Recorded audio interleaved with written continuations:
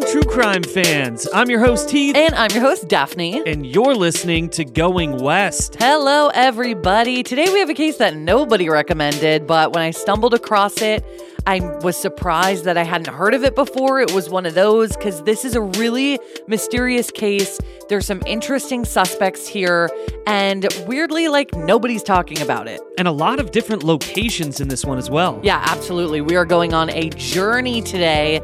So thank you guys, everybody, for tuning in. Do we have anything else to share? I don't think there's anything else to report. So let's get into this one. Let's go. All right, guys, this is episode 348 of Going West. So let's get into it.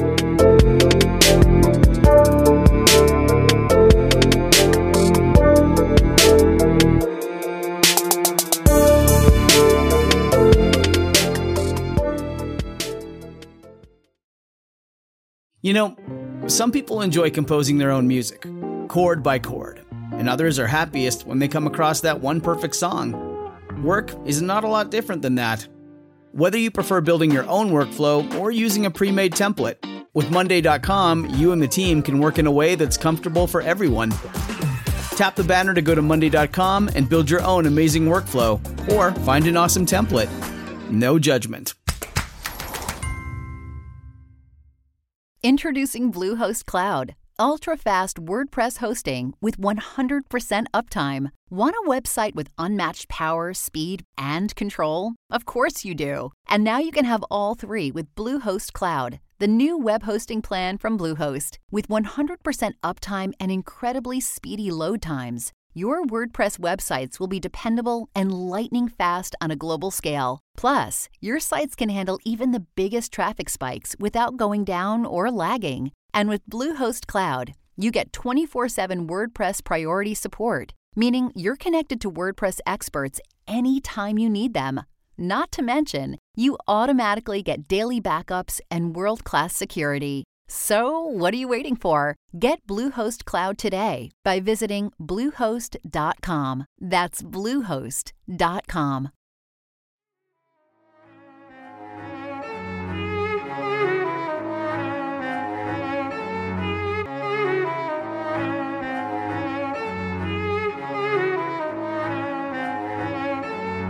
In October of 1991, an 18-year-old woman left California bound for Mexico on a bicycle, hoping to volunteer along the way. But after a sudden lack of contact with her family, loved ones started to wonder if something had happened during her solo trip. With her belongings being found in a spot near where she was last seen and a suspicious final witness on police's radar, everyone is wondering what happened to her. This is the story of Jennifer Pentilla.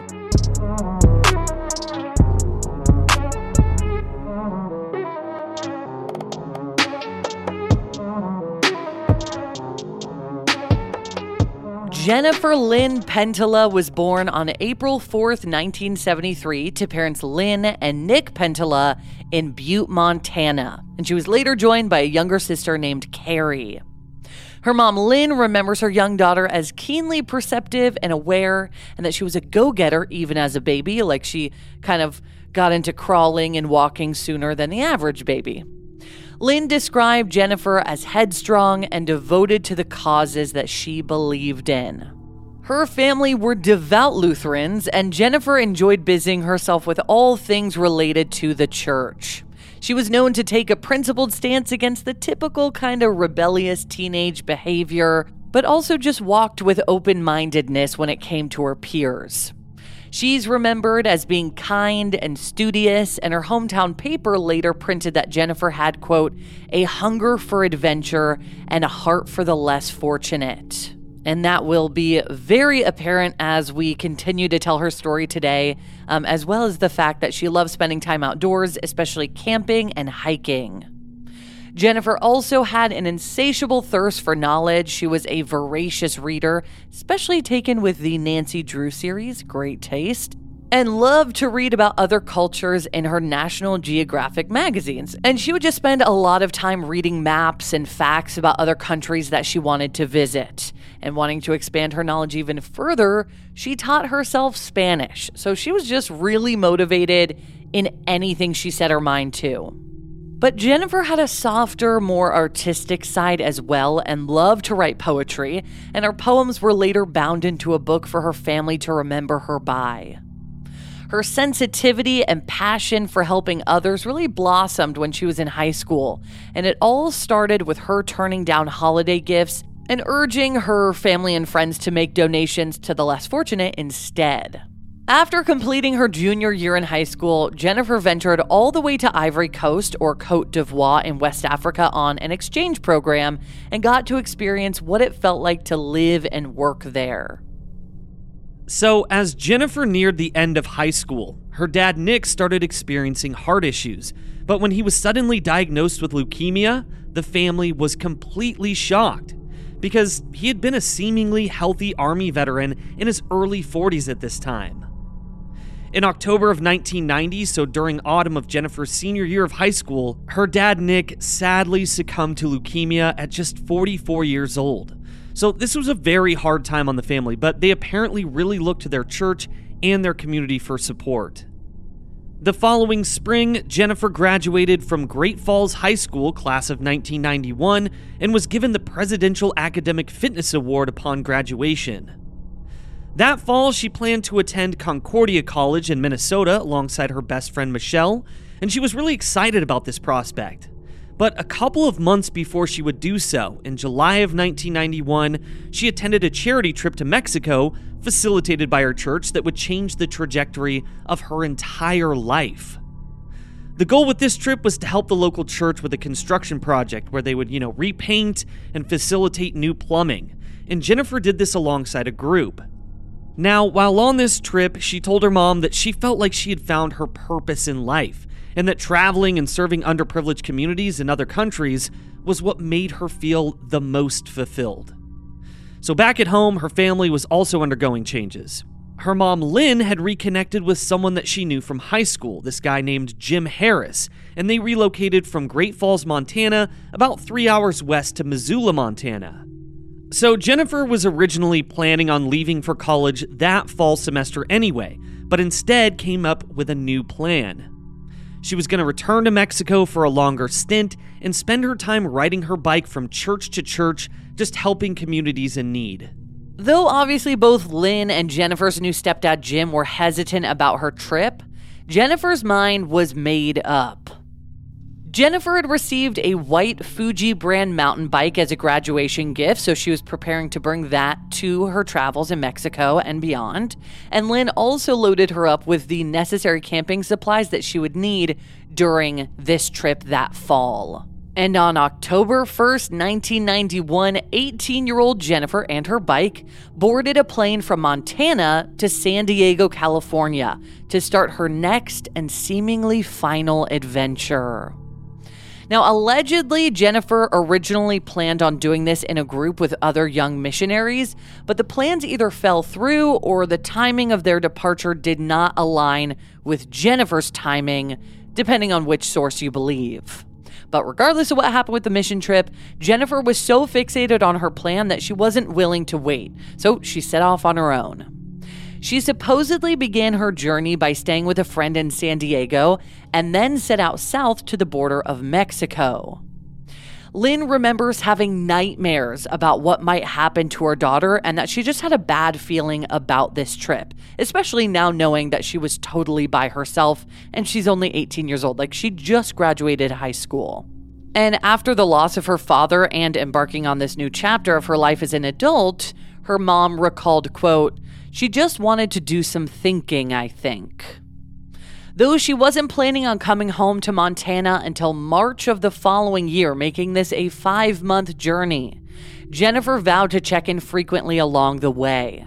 With her, she had only what she could strap to her bike or carry in her JanSport brand backpack, which was a tent, a sleeping bag and sleeping pad, a few changes of clothes, hiking boots, 2 Bibles, one which was in Spanish and one in English, her journal, a portable water filtration system, her camera, a stuffed platypus, a Walkman, maps, and a traveler's guide to Mexico. She also carried with her $450 in cash, which would be around $1,000 today, which needed to last her the entirety of her journey. And then with her, she also had a book that was gifted to her by her mom. It was entitled To My Daughter with Love on the Important Things in Life. So I want to stop and talk about this for just a second because I've actually had a lot of friends that have done the Pacific Crest Trail, which is from Canada down to Mexico. And a lot of times they do travel by themselves. They either bike or they walk or hike. But, thinking about this, she's going to be in Mexico. She's got $450, which you said was about $1,000 today.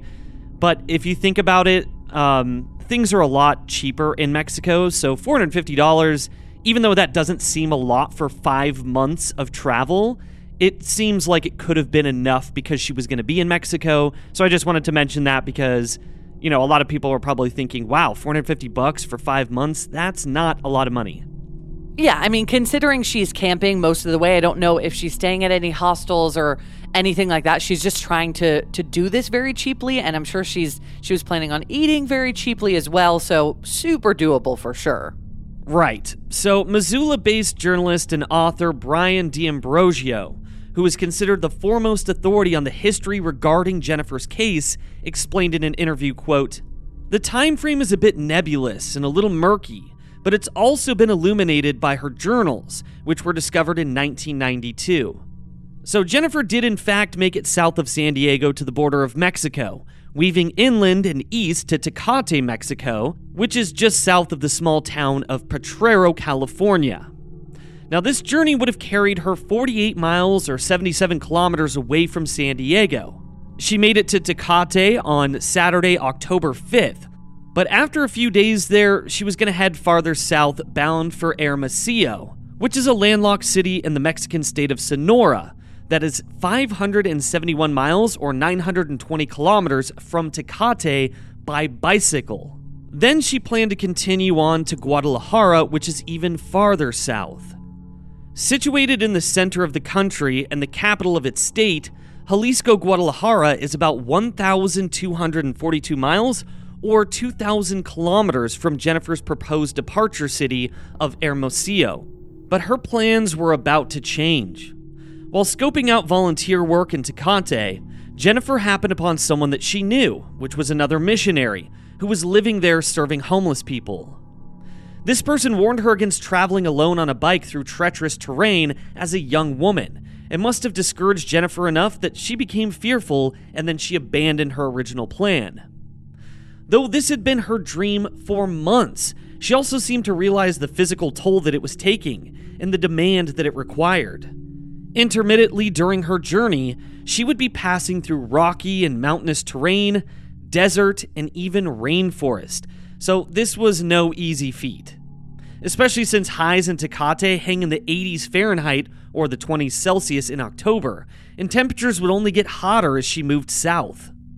Then, as the elevation began to rise, the temperatures would drop, and Jennifer had very few items of clothing with her. So although she was disappointed, Jennifer just regrouped and took the advice of her friend, who seems to be someone named Bob. Jennifer left Tecate behind and ventured back into the United States, crossing the border into California, where she camped in Potrero. And Potrero is, by the way, a census-designated place home to only a few hundred people.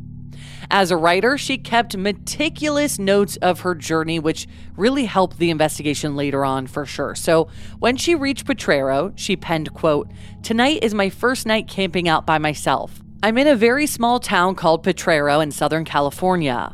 I've decided to go a different route than I had originally planned. Instead of going across the border and through the desert on the Mexican side, I'm going on the American side. Bob and I discussed it a lot, and he really thought it would be better for me. Since I've made the decision, I really feel a lot more at peace. I've decided that I would try for a week, and if by then I don't feel God pushing me on, I'm going to head back to Tecate and do some volunteer work for Christian Outreach Appeal. I want to make sure I don't rely on other people's doubts or even my own, but God." On October 7th, 1991, Jennifer headed east to Campo, California, located about 10 miles or 16 kilometers from Potrero. She planned to spend a week or so cruising the desert, but promised herself that if she felt unfulfilled, she would cross the border back into Tecate, Mexico, and finish what she started. That day, she was caught with a flat tire shortly after she began riding and had to stop at a hardware store to get it fixed. And after fixing her tire, she continued along her route. But finding it very steep and uphill most of the way, she returned to where she had stayed the previous night, vowing to get an earlier start the next morning. And by the way, if anybody is wondering who Bob is, we really don't know. There is no information on him, and he doesn't seem to be considered suspicious because he's never been discussed in the public investigation. So he seems like he was just somebody that she knew, that she ran into. They had a conversation. He was trying to help her, and that was that. Yeah, and it appears that he was probably in a completely different state when Jennifer disappeared. I mean, they were in two separate states. Yeah, exactly. He was in California, and it was in California at the campground that she stayed at that she met a family with a pickup truck who offered to take her as far as they were going, which was El Centro, California. She told them that her goal was to make it to Nogales, Arizona, which was another 360 miles or 580 kilometers from El Centro. So she loaded her bike into the back of their pickup, and the family parted ways with her at a gas station in El Centro. Between October 7th, when she started in Campo, California, and the 14th, she found herself in Arizona, passing through Wilcox, which is near the border of New Mexico. At some point in her journey, she had shortened the gap between herself and her next destination and hopped on a bus. One night, she reportedly took refuge in a church, just asking if she could spread out her sleeping bag on a pew in the chapel, which is very sweet and also a really good idea. And Jennifer noted that the pastor had not taken kindly to her request and that she just felt uncomfortable asking for their hospitality, which left a bad taste in her mouth. Then Jennifer found herself with another flat tire in Lordsburg, New Mexico, and a truck driver picked her up and drove her to Deming, New Mexico, which is about 60 miles or 96 kilometers east. When she came upon Deming, she had her bike tire fixed again. And likely due to being busy and unsure of what was next, there was a gap in her journal entries for the week between October 7th and October 14th. And when she returns to writing, her passage sounds a bit discouraged.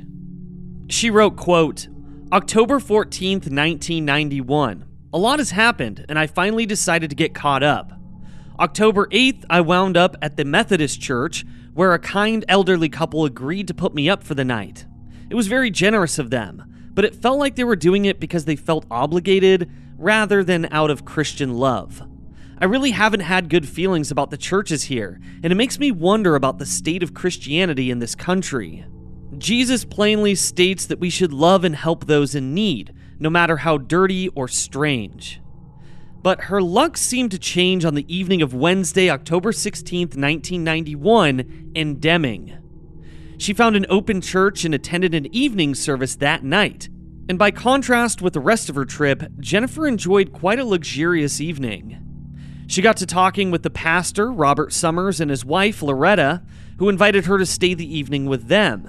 She was able to have a hot shower, she watched some television, and slept in a bed, perhaps for the first time since she left Montana over 2 weeks earlier. Then the following morning, around 7 a.m., Loretta and Robert took her for breakfast at McDonald's, brought her back to their home so that she could retrieve her bike, and then walked her to the local Shell gas station, where Jennifer could use the payphone to call her mom. But that was the last time that she would ever be seen in public.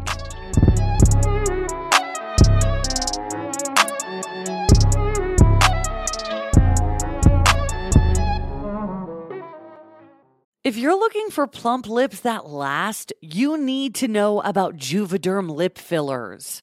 With Juvederm Volbella XC and Juvederm Ultra XC, your lip look, whether it's subtle or bold, can last up to 1 full year with optimal treatment and no additional maintenance. Find a licensed specialist and see if it's right for you at Juvederm.com today. That's Juvederm.com.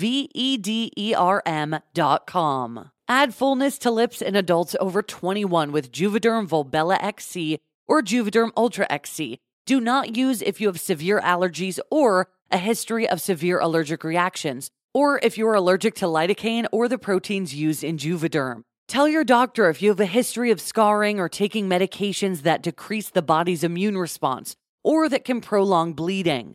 Common side effects include injection site redness, swelling, pain, tenderness, firmness, lumps, bumps, bruising, discoloration, or itching. As with all fillers, there's a rare risk of unintentional injection into a blood vessel, which can cause vision abnormalities, blindness, stroke, temporary scabs, or scarring. For full important safety information, just visit Juvederm.com. If you thought the only way to get a more defined jawline with natural-looking results was through surgery, think again. Juvederm Volix XC is a non-surgical injectable gel filler that improves moderate to severe loss of jawline definition and can help you achieve natural-looking results with little downtime. Even better, this improved definition lasts up to 1 year with optimal treatment. No maintenance required. Improve jawline definition for a smooth, sculpted look with Juvederm Volix XC. For important safety information and to find a licensed specialist, visit Juvederm.com. That's Juvederm.com. Not for people with severe allergic reactions, allergies to lidocaine, or the proteins used in Juvederm. Common side effects include injection site redness, swelling, pain, tenderness, firmness, lumps, bumps, bruising, discoloration, or itching. There's a risk of unintentional injection into a blood vessel, which can cause vision abnormalities, blindness, stroke, temporary scabs, or scarring. Talk to a licensed specialist to find out if it's right for you. Heath and I are major sufferers of seasonal allergies. They are the worst. It can even be difficult to host this show when our noses are all clogged up. We have tried brand after brand, but luckily, for those of us who live with symptoms of allergies, we can live Claritin Clear with Claritin D. And big shout out to Claritin for supporting this show and providing us with samples. Designed for serious allergy sufferers, Claritin D has 2 powerful ingredients in just 1 pill that relieve your allergy symptoms and decongest your nose so that you can breathe better. I feel like I sneeze all day long. I always have an itchy face, but now I can actually go outside in the grass and not have a sneeze attack or be stuffed up thanks to Claritin D. Are you ready to live as if you don't have allergies? It's time to live Claritin Clear. Fast and powerful relief is just a quick trip away. Find Claritin D at the pharmacy counter. Ask for Claritin D at your local pharmacy counter. You don't even need a prescription. Go to Claritin.com right now for a discount so that you can live Claritin Clear. Use as directed. We know you guys love a good mystery, especially one with twists and turns. Am I right? This is why you guys are going to love June's journey. Step into the role of June Parker while she tries to uncover the mystery of her sister's murder in the roaring 1920s. In this hidden object mystery game, put your detective skills to the test. While you're on this quest to uncover a scandalous hidden family secret, you can customize your very own luxurious estate island and let your imagination run wild. Daphne and I actually love to play this game together because you can chat with and play with or against other players by joining a detective club. You'll even get the chance to play in a detective league to put your skills to the test. It is truly so much fun. You guys are going to love it. So what do you think? Can you crack the case? Download June's Journey for free today on iOS and Android. As true crime listeners, you're aware of the dangers out there in the world. So why not keep your home as safe and secure as possible? Daphne and I do this by using Simply Safe. For award-winning security and peace of mind wherever your summer plans take you. When we get ready for our summer trips this year, I will feel so much better about leaving the house knowing that Simply Safe has our back, just freeing me from my constant anxieties. And also something I love is that their system blankets your entire home in protection, from break-ins to fires to floods. And with indoor and outdoor cameras to choose from, you will feel safe any time of day or night. And Simply Safe is backed by 24/7 professional monitoring agents to help stop crimes in real time. Which is part of why they were named the best home security system of 2024. Simply Safe has given us and so many listeners real peace of mind, and we want you to have it too.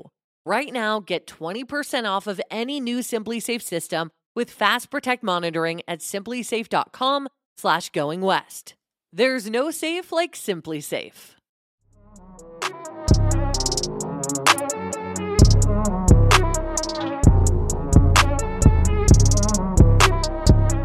At this point in her journey, coming up on the border of Texas and still only about 36 miles or 57 kilometers from the border of Mexico, Jennifer reportedly told the pastor and his wife that she was planning on heading into El Paso, Texas, or down to Juarez, Mexico next, which they dissuaded her from.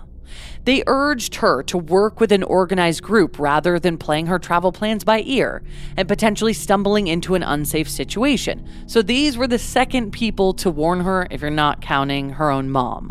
But Jennifer had been keeping her mom in the know of her travel developments. Like, she called Lynn at least 8 times between October 1st and 13th, and then one more time on the 17th before she was never heard from again.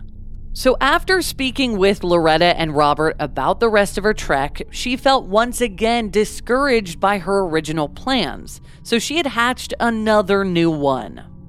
At 7:52 a.m., she called her mom from the Shell gas station phone booth that morning and told her, quote, "Mom, I have a change of plans."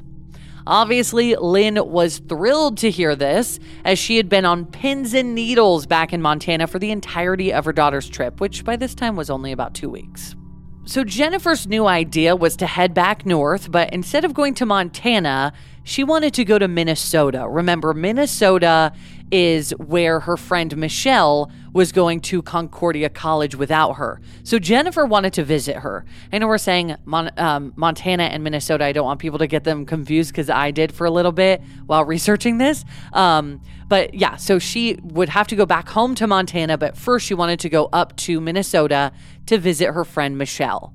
So she also told her mom on the phone, "Please don't tell her that I'm coming to visit. The look on her face will be priceless." She was also toying with the idea of picking up her college aspirations again and enrolling in college for creative writing and art classes for the spring semester. She had written poetry very frequently on her trip and mused that she may start framing her poems and selling them at craft fairs when she returned home to Montana, which she was planning on doing after visiting Michelle in Minnesota. So Lynn wondered if maybe Jennifer was feeling homesick, but no matter the reason, was so relieved to have her daughter on her way back up north. And Jennifer was going to miss Christmas in Montana with her family. Obviously, she was going to be gone until March. So Lynn was really excited about the idea of being together for the holidays after all. Lynn later remembered, quote, "I was excited that she was going to be home for Christmas. When her dad was sick with leukemia, our last 2 Christmases were pretty sad, and they were spent at the hospital. We were hoping to have a better Christmas, and I just knew we would because she was going to be home." Already halfway through October, fall would give way to winter soon, and cooler weather would creep in as Jennifer headed north. The only part of her daughter's new plan that concerned Lynn was the impending drop in temperature and potentially icy conditions. So she offered to buy her daughter a bus ticket to Moorhead, Minnesota, which is where Concordia College is located. But the thing is, Jennifer really wasn't ready to give up her bike riding yet, and also told her mom Lynn that she still had about $350 out of the $450 that she had saved for this trip. So obviously she could decide later if she wanted a bus ticket. And just by the way, New Mexico, for those who are outside the U.S. or those not super familiar with U.S. geography, New Mexico is in the far south of the U.S. and Minnesota is in the far north. So she would have to cross the country vertically all the way up. So in total, on average, it's about 122 hours on bike from Deming, New Mexico to Moorhead, Minnesota. So this was a journey that would take her at least 2 weeks if she were riding 8 hours a day, which I'm not sure how many she planned on, and if she rode the entire way. By the way, it is 1,500 miles or 2,400 kilometers. This is a journey in Yeah, itself. this is a big trek. So according to Lynn, Jennifer said, quote, "I'll call you later tonight or tomorrow morning. I'll let you know what way I'll be going to head out of New Mexico. I'm headed to Las Cruces. I'm excited to know that I'll be home for the holidays. Love you, Mom." That 14-minute call would be the last time that she would ever hear from her daughter. Jennifer never called her mom back that Thursday and never followed up on Friday either. Saturday, October 19th, 1991 was Lynn's birthday, so she knew that she would hear from Jennifer, regardless of what her plans were for the duration of her trip. But when the day came to a close without hearing from her, Lynn had the sinking feeling that something was wrong. So the following week, she reported her daughter missing to the police in Missoula, Montana, who communicated with the New Mexico State Police and the Deming Police Department to open Jennifer's missing persons case. Lynn later remembered that the Deming police didn't seem to take the case very seriously and were leaning towards the conclusion that she was simply a runaway. Lynn later lamented, quote, "They just did not want to get involved."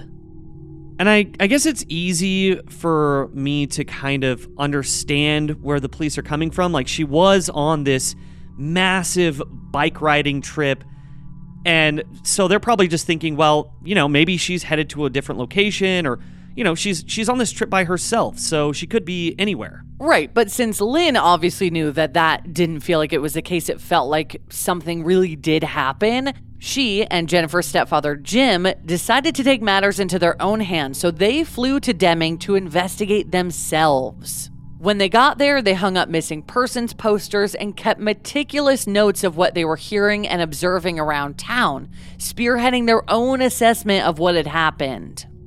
Lynn actually talked to Loretta and Robert Summers, and they told her that they had given her directions to get to the city of Las Cruces, New Mexico, where she was planning to call Lynn from next.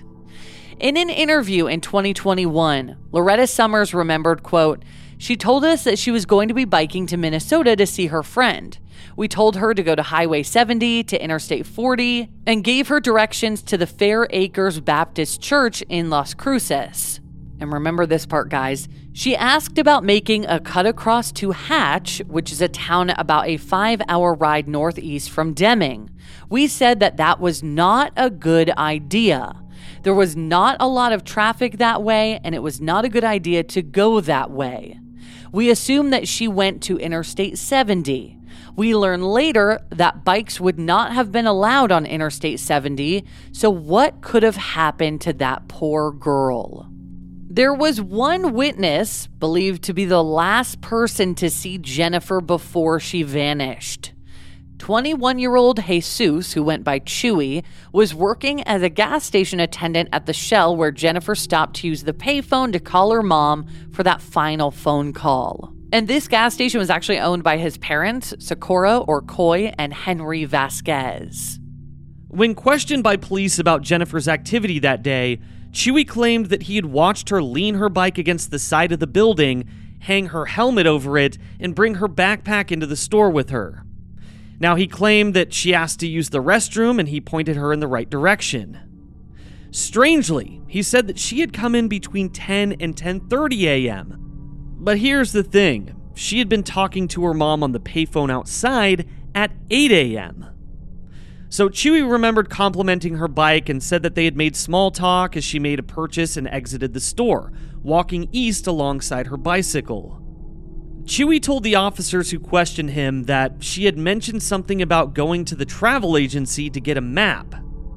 Aside from the obvious time lapse of about 2 hours, Jennifer already had a map with her, so this was enough to raise the eyebrows of investigators. But with nothing but a cursory final interaction, they had nothing tying Chewy to Jennifer.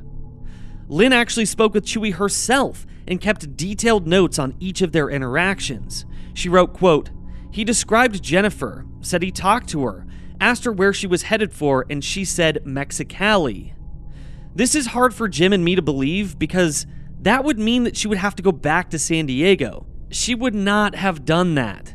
I asked Chewy if he meant Minnesota, and he said no, Mexicali. He then said that he would talk to his brother when he got home because he told him about Jennifer, and he would ask him what he talked about with him and see if he remembered anything. The next morning we talked to Chewy, and he said his brother remembered him saying that she was going to Mexico, not Mexicali. It was another person going to Mexicali. He remembers her brown boots and wool socks.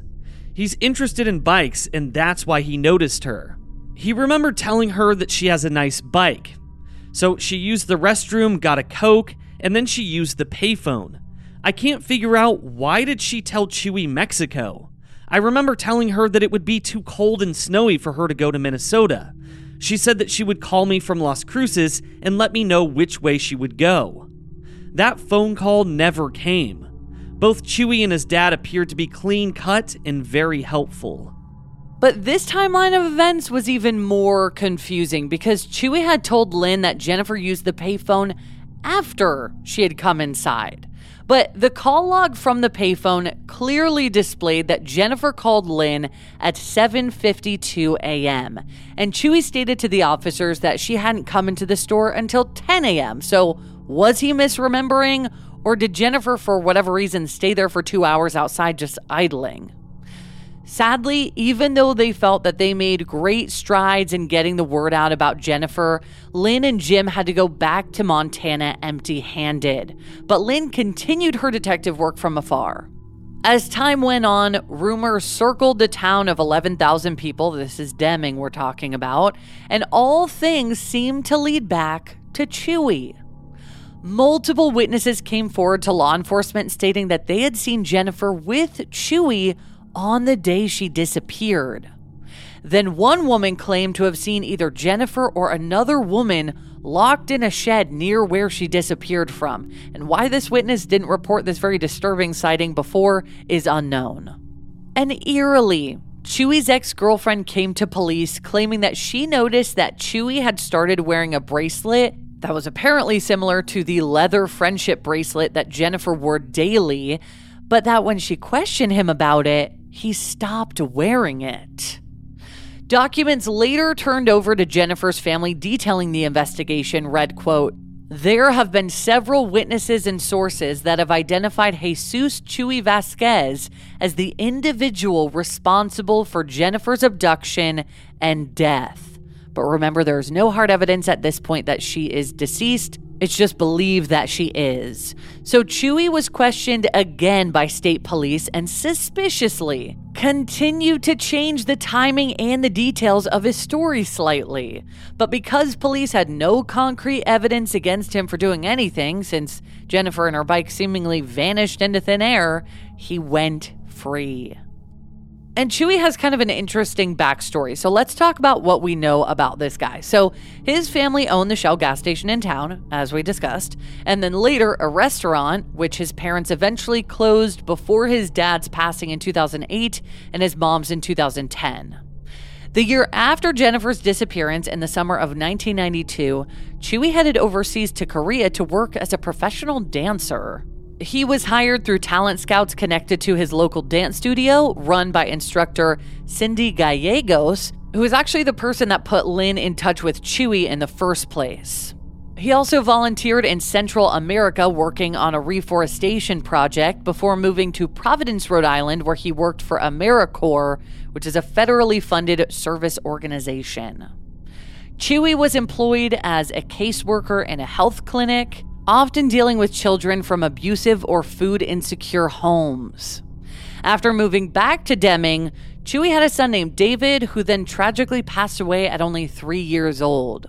But the circumstances under which he died are undisclosed. It's only been revealed that he died at home. Now, at some point amongst all these life events, in September of 1990, so 3 years-ish after Jennifer disappeared, Chewy, aka Jesus Vasquez, was arrested for trying to sell narcotics to an undercover agent. And he had previously either suffered an accidental overdose or was trying to commit suicide. After the death of his parents, Chewy opened his own restaurant in their honor, and then in 2011, another strange circumstance occurred in his vicinity when his brother died after the two got into a physical altercation. So a fight of unknown origin broke out at the house that both of the brothers shared, both Frank and Chewy shared together, and Frank was found unconscious and unresponsive. He later died in the same hospital that his mom passed away in the year prior. But because Frank apparently had an underlying heart condition that was found to be the ultimate cause of his death, Chewy was only charged with manslaughter and served 4 years in prison. But he still, in a way, obviously was held responsible. Yeah, he was. And I did read somewhere that the heart condition came upon because of methamphetamine use, which would, kind of align with this narcotics issue. Exactly. And as far as we know, by the way, to this day, Chewy still resides in Deming, New Mexico. Now, the latest development in Jennifer's case came less than a year after she went missing. In September of 1992, a New Mexico couple were hunting doves near Hatch, New Mexico, so about 48 miles or 77 kilometers from where Jennifer disappeared in Deming. In the shade of a mesquite tree, they came upon most of the belongings that Jennifer had been traveling with, eerily stacked into neat piles, and then covered with her tent.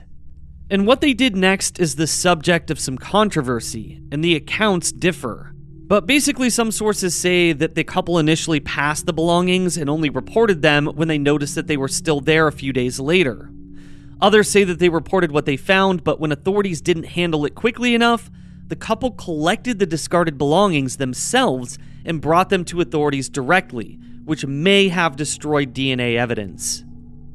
Jennifer's mom, Lynn, was initially hopeful at the discovery, wondering if it meant that her daughter was still in the area. But as time progressed, it became increasingly more likely that her items were left behind by someone other than Jennifer. Lynn said sadly, quote, "Her helmet was there. Her Bibles were there. She would have never left her Bibles." All in all, found in the pile were her bicycle helmet, backpacks, a blue and gray tent, a set of journals, and then strangely, around the pile of stuff were full jars of baby food, which obviously Jennifer would not have any use for, and cigarette butts, which Jennifer did not smoke.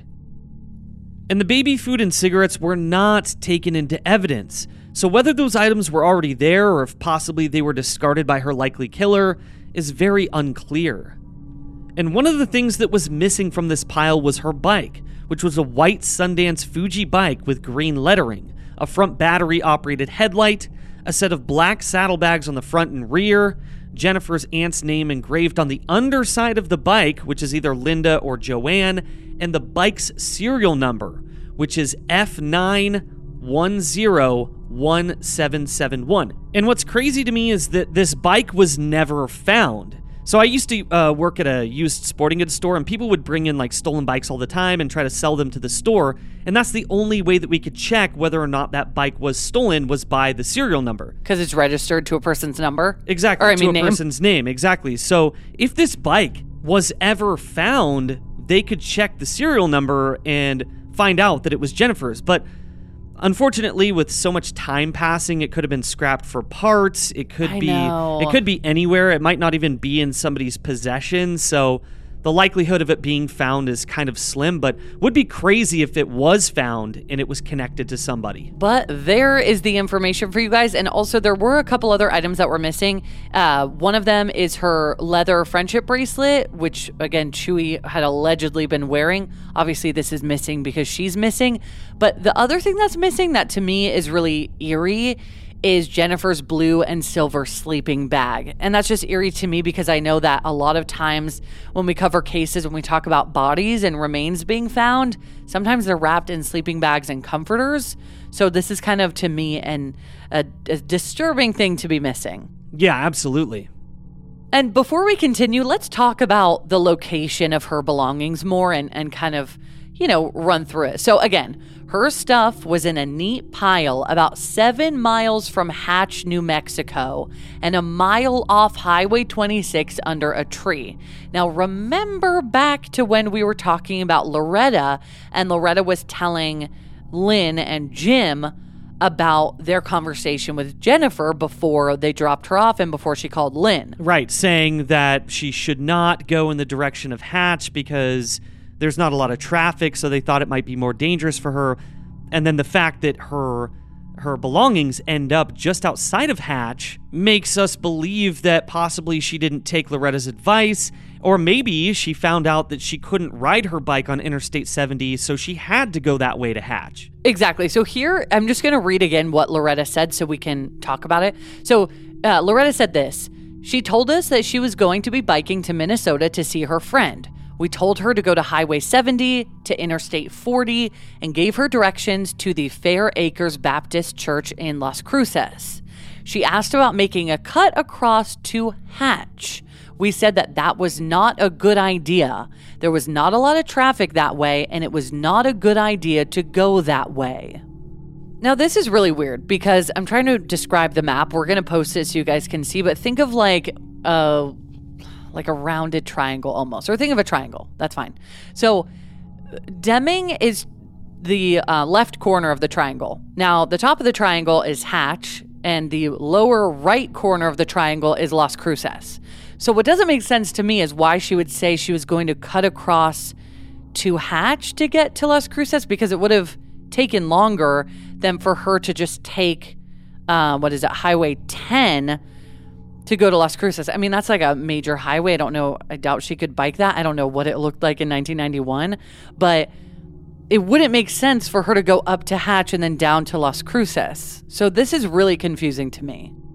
Yeah, I think maybe it was possibly just because of the road conditions. Maybe it was easier to bike on, but it does look like it might take more time unless, obviously, depending on the roads, right? I mean, depending on the routes, for sure. Yeah, if you have to go uphill on Interstate 10 or Highway 10. Good point. And, you're going downhill to Hatch. I mean, who knows? Who knows? So, not us, because we're not in New Mexico.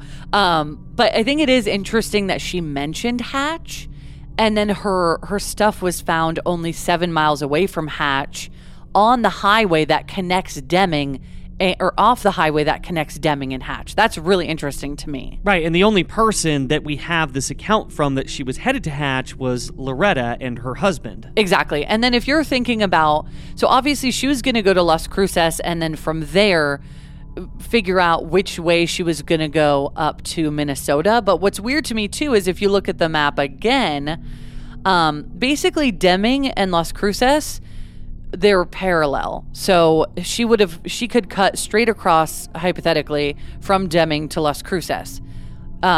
Minnesota is northeast. So it would make sense for her to go straight across and then up. But if she's going up, she's going northeast to get to Hatch. Right, and then back down, like southeast to get to Las Cruces. Right. Right, so why go up why go north just to go south, just to go all the way up north? Yeah. Again, this probably sounds really confusing if you're not looking at a map. But I think it is a little confusing over like a podcast episode, but... Yeah. But I think, once you do see the map, it might make more sense. But yeah, it is really confusing to me why she would go to Hatch and then to Las Cruces, but I don't want to get lost too much in that. Well, so the point is that her stuff was found a mile off the highway, which is kind of far, or just kind of a distance, off the highway. Why would it be a mile off the highway? Sure. On the way to Hatch. So she definitely, because it was found in somewhat of the direction that she would have been traveling, it would make sense that maybe she was traveling on Highway 26 and then went over to that tree a mile up. Like, that's a 5-minute bike ride. So it doesn't make sense to me why she would go up a mile and then just vanish from the tree, from a mile off the road. But here's one thing that we know also, the fact that those other things were left behind. Really, really highly doubt, and this is what leads us to believe that foul play was involved. Really highly doubt that Jennifer is going to leave those things behind. She left her tent behind. Her bike was nowhere to be found, obviously.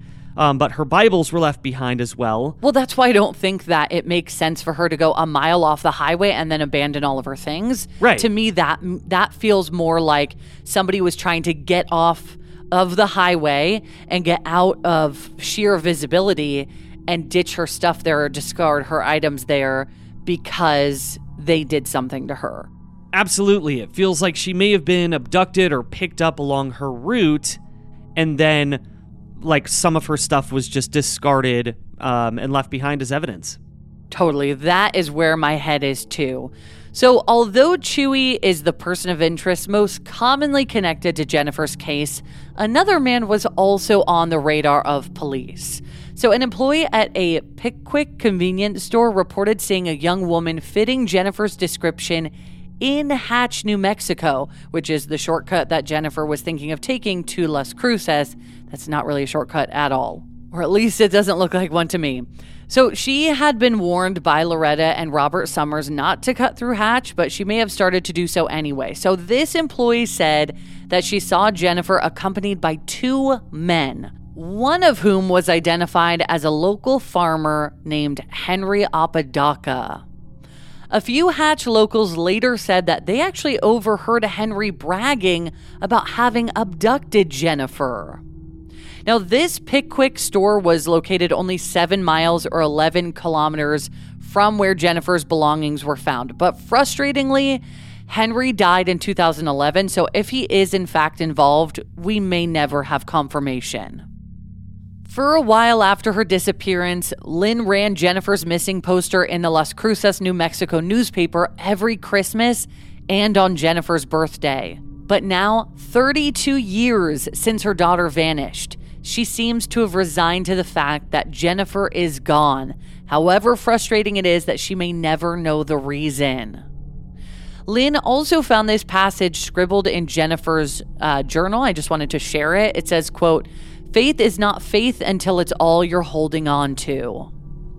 Today, Jennifer Pentilla would be 50 years old. When she was last seen, she was 5 feet 5 inches tall and weighed around 120 or 125 pounds. She had blonde hair, blue eyes, and a fair complexion. She wore brown framed glasses, which have also not been found, and again, her bike was never recovered. She had a gap between her front teeth and diagonal scars on her index and middle fingers. She was last seen wearing a blue Bum brand sweatshirt over a tank top with denim shorts and brown hiking boots. She wore a cross necklace, a silver ring with the words "Love Jesus" engraved on it, dog tags with her name on them, a friendship bracelet, and a watch with the Rice Krispies characters Snap, Crackle, and Pop on the face. If you have any information about the disappearance of Jennifer Pentilla, please call the Deming Police Department at 575-546-3011.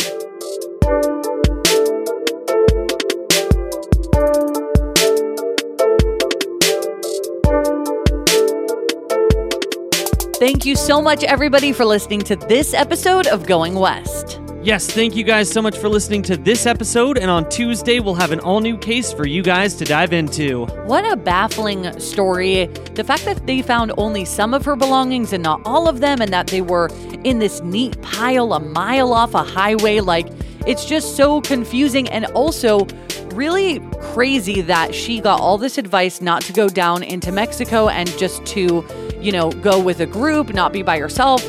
She was given all these warnings, and finally she took that advice. She was ready to go home, and it was at that point that she was met with something. Yeah, it's so sad. Crazy. It's very crazy, and it's very sad.